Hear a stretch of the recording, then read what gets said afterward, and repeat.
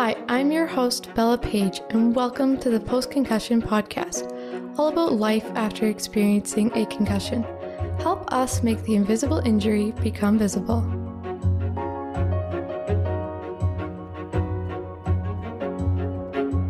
The Post-Concussion podcast is strictly an information podcast about concussions and post-concussion syndrome. It does not provide nor substitute for professional medical advice, diagnosis, or treatment. Always seek the advice of your physician or another qualified health provider with any questions you may have regarding a medical condition. Never disregard professional medical advice or delay in seeking it because of something you have heard on this podcast. The opinions expressed in this podcast are simply intended to spark discussion about concussions and post-concussion syndrome.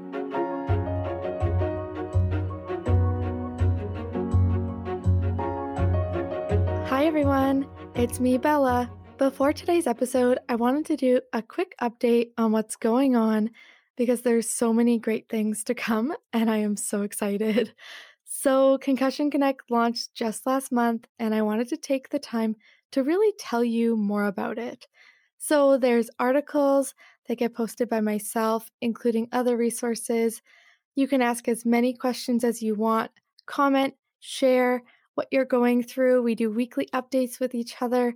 We have a support group that runs every week and we'll be adding more. There's also monthly themes to really focus in on what we need help with, such as this month is communication, next month is depression and dealing with mental health. The month after that is dealing with socializing with others out in public, which can be very difficult. And even in the summer, we have being active as a topic because it gets really important to a lot of people. So there's so many different things you can do on the website, and you can join at concussionconnect.com or through our website, postconcussioninc.com, like always. You can find so many good things there and really get the help that you need. You can reach out to other survivors at any time, and you can also not be overstimulated, which is one of my favorite parts. I didn't want it to be overly crowded, too busy, really hard to keep track of with ads or pop-ups or anything like a regular social media website. So it's very focused on just you working with your recovery and getting better. And so if you do join Concussion Connect, which I really hope you do, I really love the community we're creating there. And if you invite new members, you can earn concussion awareness apparel, including our exclusive podcast hats, which aren't in our store actually. So they are very exclusive. And so I really wanted to mention that. And also our 101 concussion tip book is being launched soon. And once it's released, if you are a member of Concussion Connect, you will not only get early access to the book, but you will also get a huge discount. So if you have any questions before joining Concussion Connect, make sure to send me a message on social media or through the website. I am always here to answer all your questions, which you can also constantly do on Concussion Connect or in the coaching sessions that I've been loving.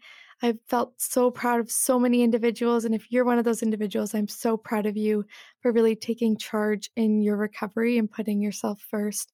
And don't forget, you can sign up for those on our website as well. And I wanted to just do one last thing and thank all of the individuals who have donated to the show lately. It really does help so much with covering fees and the costs of running everything, buying new equipment, and all those types of things. So I just wanted to say thank you to everyone and thank you to all my listeners who have shared the show. It really makes a big difference, and I really look forward to meeting you all on Concussion Connect so we can really create that inclusive environment that survivors need. Now, I guess it's time to get to our episode, and I will see you there.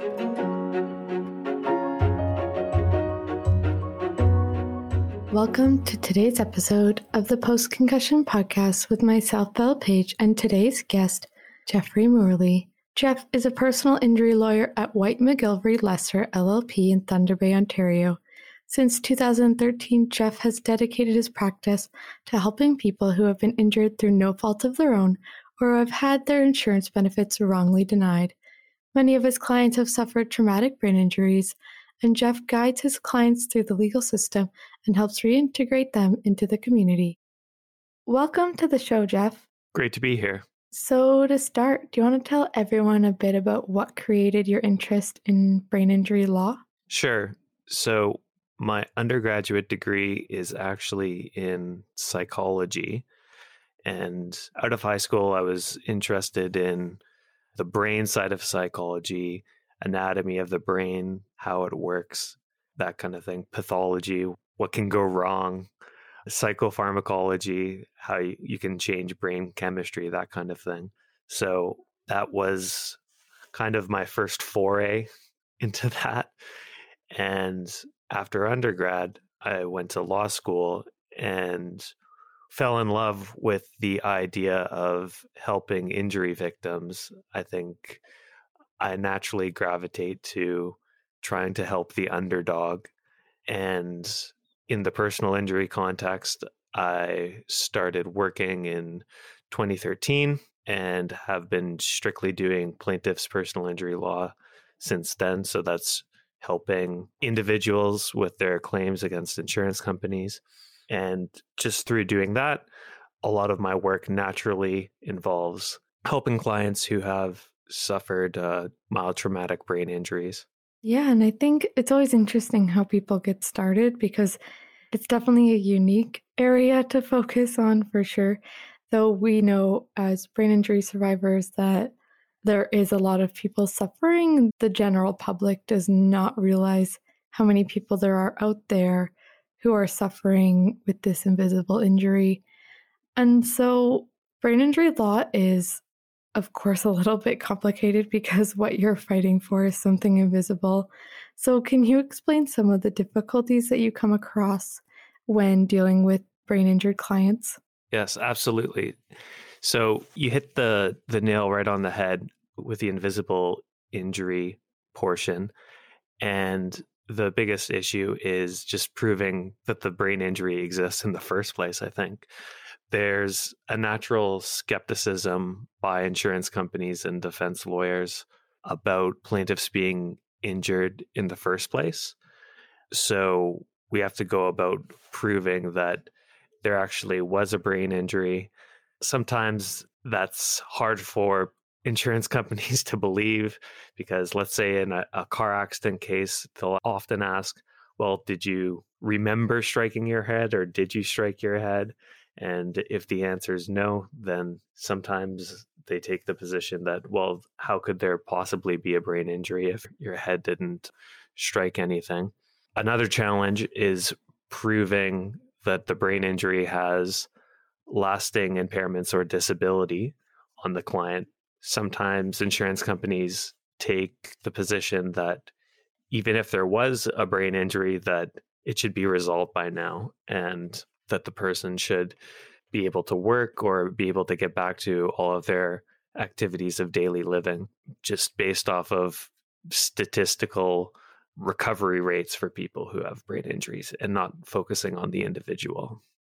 Yeah, it's interesting when you said like striking your head because you actually do not need to hit your head to experience a brain injury. You can experience something like whiplash, like a lot of car accident victims. A lot of the time, that's why they don't realize that they suffered a concussion because they came to a stop at such a fast rate, but they didn't hit their head on anything because they had a seatbelt on or they were protected. So there was nothing for them to hit their head on. They just flew forwards. And then they don't realize it'll be a few months and then they start to experience issues. So, how does that work if someone they experience a car accident and then 6 months later they start to realize that they're still dealing with difficulties from that car accident in the past? Is there anything they can do? Right. So in that case, it's going to be especially challenging if 6 months after the fact, you're trying to really advance the claim, which is not really a victim focused system, because sometimes the time when it's best to focus on the victim is when you know that there's going to be a enduring effect and it's not going to be the typical recovery period for this individual.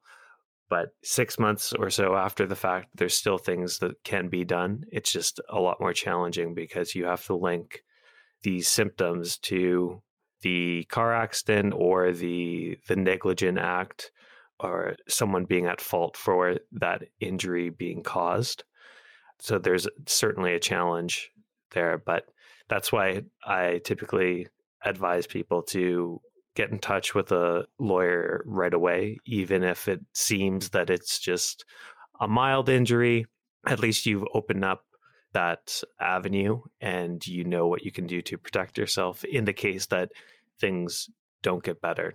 I have initial consultations with potential clients all the time, and lots of them I don't see them again. And that's fantastic. I don't want people to have enduring disabilities, but sometimes that's not the way it goes. And we have more of a longer relationship, which is fine too. But I always say, knock on wood, you'll recover and you'll never have to see me again. That's the best case scenario, I think.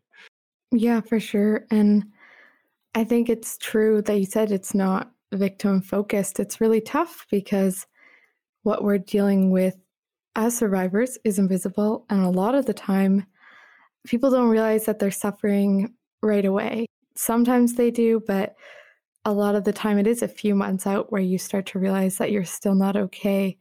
And that can be really tough when it starts to affect things like work and your financial means to carry on with life. And it's hard because, like you said, they focus on statistics, and the statistics for brain injuries are a little skewed and they're tough to deal with because they always say the average concussion survivor, it's like 2 weeks to a few months, and then they're back and 100% back to normal. But the people that often listen to the show and a lot of people that we have on and we talk with in our concussion community called Concussion Connect that we've started, it's years. It can either be from one head injury or it can be from a few, but it's years of suffering. It's definitely not a few months. And it's definitely life altering. It can be a very long time where sufferers and survivors are readjusting and doing therapy and being unable to work. It can definitely be a really long road to go down, especially if you're trying to also fight a case to help yourself. Absolutely. Sometimes it feels like it's kind of a double whammy for clients, right? They have this injury that they're dealing with, and then at the same time, they have a legal case where they're fighting a skeptical insurer to get the compensation or just to get caught by that safety net that should be there to catch them when they've suffered this terrible injury. Yeah, no, it's interesting when you think of survivors because what they're suffering from, they don't get to walk into a courtroom, or it's very hard to show how you're injured. And we're actually going to get to that next. But with that, we're going to take a quick break.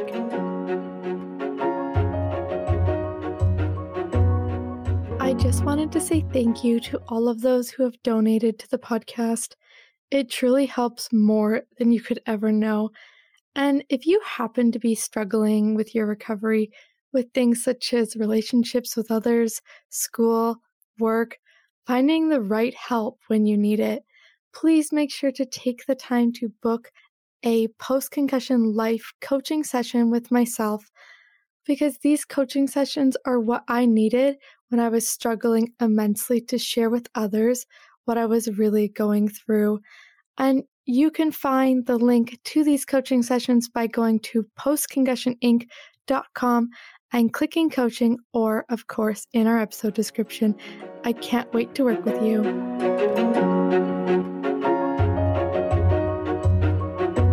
Welcome back to the Post-Concussion Podcast with myself, Bella Page, and today's guest, Jeffrey Moorley. So something I wanted to get into is what types of things can help an individual's case when they are trying to fight for that car accident they were in, or workers' comp kind of cases? Sure. So there's lots of things that can be done to help an individual's case. I think the biggest thing would be to see some medical professionals and create basically the evidence recording what your symptoms are and getting a diagnosis. If you don't have those things, advancing your case is going to be very challenging. So see a medical professional. if you think that you might have a concussion. The medical records are the evidence that we rely on to advance the case. I read countless number of medical records every single day. So that's the key thing that a person can do to help their case. Outside of that, another helpful thing to do is to just tell people generally how you're feeling and don't keep your symptoms or your emotions bottled up. I know it's difficult to do that, and not everyone has people that they can talk to about that. But the more that people know about how you're feeling, the more evidence there is just in the world to support your case. And even if you don't have someone to talk to, you could also record your symptoms in a journal. I'm sure there's templates that you could use for doing that if you're not necessarily certain about how to describe how you're feeling. I don't need to tell you this, but of course, there's a constellation of symptoms that's connected to post-concussion syndrome. So sometimes it's difficult to record them all or remember to write them all down. But the more evidence we have, the better we can advance your case. That makes a lot of sense. And I know you said medical records matter, and that's tough because I know for a lot of individuals, if they've suffered from concussions in the past, they won't go to the hospital or to a general practitioner when they experience another one because they know that in their past experience, or maybe some of their past experience, nothing was really done. You know, you go to the ER, they tell you you have a concussion, and they give you this piece of paper that has all these things to do and not do, and symptoms to watch out for and when to come back, and then they send you home. And it can be tough because a lot of individuals don't want to go. And if you are in something like a car accident, I always recommend for people to go anyways because it's important to rule out the scary stuff. Not that a concussion can't be scary and life-changing. There's still things that are a little bit more severe, and it's good to rule those out. But it's important to go and see a doctor and see a medical professional. And you said be open, and that's really tough. I know for myself, I bottled things up a lot when I was going through this, especially as a teenager, because I was trying to hide how ill I was so that I could keep competing as an athlete. It's amazing how much you can hide when people can't see what you're going through.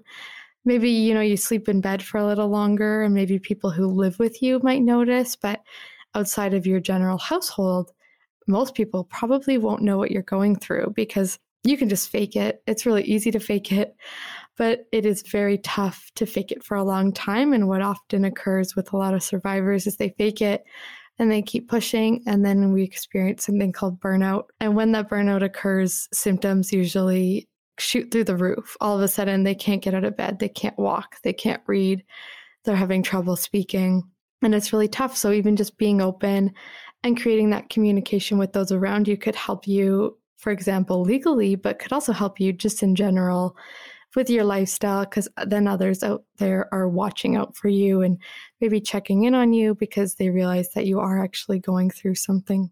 I agree 100%. I've had probably hundreds of clients with brain injuries, and I see this very, very often. Look, I know it's easy for me to say these things, and living through it is a much different thing, but there's no shame in telling people about how you're feeling and telling people that you're not feeling your best. I think that works for the concussion side and the mental health side, which are often intertwined. And another thing I think is that there's this tendency for people to be somewhat in denial about not really acknowledging what they're capable of or how their life has changed following something serious like a traumatic brain injury. So the sooner you kind of address how you're feeling about things, and in the legal side, start talking to people about it or getting treatment to help you, in my experience, people have better outcomes. That's just what I've observed, and every individual is different, but that's the very common thing that I see. Yeah, for sure. It can definitely help you when you're going through something invisible. And so Do you have any tips for survivors and their families when they are in the process of litigation, when they actually have decided, we're going to fight this, we're going to try to see what we can do? Do you have any tips for them, like emotionally, kind of just anything to help them get through it? Sure. So the first thing that I would recommend is do your research at the front end when you're looking for a personal injury lawyer. Ask what kind of cases do they do? Do they exclusively practice in personal injury law? There's so much to learn just in personal injury law that if someone's doing lots of different types of law, then it's a real challenge, I think, to have that expertise in the particular area. See if they're connected with treatment providers in your community so they can know who bills through particular insurance companies, who offers concussion treatment, that kind of thing. It's very important to get an experienced personal injury lawyer to help you through what can often be a years-long process. So do that work right off the hop. And one thing just to make people aware of is that it doesn't cost anything often to meet with a personal injury lawyer. We work on what's called a contingency fee basis. On that model, you don't pay a lawyer an hourly rate. The lawyer gets paid at the end of the claim, assuming that the insurance company pays something towards the claimant or that there's success at a trial. The lawyer gets a percentage of that award. And the reason we work on that model is because oftentimes people can't work when they come and see us, and they don't have the savings or resources to retain a lawyer. So that model works for everyone in some ways. Yeah, I like the due diligence factor that you mentioned. It's really important. We mention it with individuals when they're going to see doctors as well. Come in with a list of questions. Bring your list so you don't forget, because it's really common with survivors to forget. And don't be afraid to ask them. This is the person that's supposed to be helping you. And it's important that you know them just as well as they know you if you're going to be trusting them with this process. Exactly. And my last point on tips for the litigation process, I think, is just once you've selected that lawyer and you're confident in your selection, just trust that lawyer and trust the process. It's sometimes, I think it seems like progress is not being made, but it is a very long process, and the lawyer hopefully knows what he or she is doing. And it's very much an imperfect system that we're dealing with in Ontario and Canada, and your jurisdiction might be a little bit different wherever you are, listener, but the legal system is notoriously slow, but it's the best system that we have. So be patient and work with your lawyer. It's going to be a long-term relationship. That's where you get the best outcomes, is when there's diligence and trust. Yeah, for sure. And it is a long process. I think some people, we want a quick fix. We want a quick fix medically as well. And we eventually start to learn that it doesn't really work that way, but we wish it did, because if we could just get a quick fix, it would be a lot easier. But the litigation process, it's so slow, honestly, in my personal opinion. It is so slow. And it's kind of crazy how it can be like, oh, well, I'm still dealing with that. And it happened over a year or two ago, and it's still in the process. But if you believe that somebody was in the wrong, or you're going to need that financial help, then it can definitely be worth it. And so, is there anything else you would like to add before we end today's episode? Nothing else to add. I'm just really grateful for platforms like this and for people like you who are talking about brain injuries. I mean, awareness, I think, is huge. Like you said, the general public, I don't think that there's much awareness about the prevalence of brain injury in society. And whenever we do jury trials, when you're just selecting 6 people for civil cases, 6 people off of the street, it seems that we're not at the point yet where we can assume that people know anything, that we can assume that people understand that what a brain injury is and the effects that it can have on people's lives and what the common symptoms are and the enduring effects that it can have. and the difficulties that people deal with. So the more awareness, I think, the better. Yeah, I definitely agree, considering to this day, I've been doing this for over a year, and I still get shocked when I meet more and more people who are survivors, and I never knew. They mention it, they find out what I do for work, and all of a sudden they have a story to tell, and it's something they don't often share with others. So I just wanted to thank you so much for joining us today and sharing some of your work with brain injury survivors. Thanks so much, Bella. Has your life been affected by concussions? Join our podcast by getting in touch. Thank you so much for listening to the Post-Concussion podcast, and be sure to help us educate the world about the reality of concussions by giving us a share. And to learn more, don't forget to subscribe.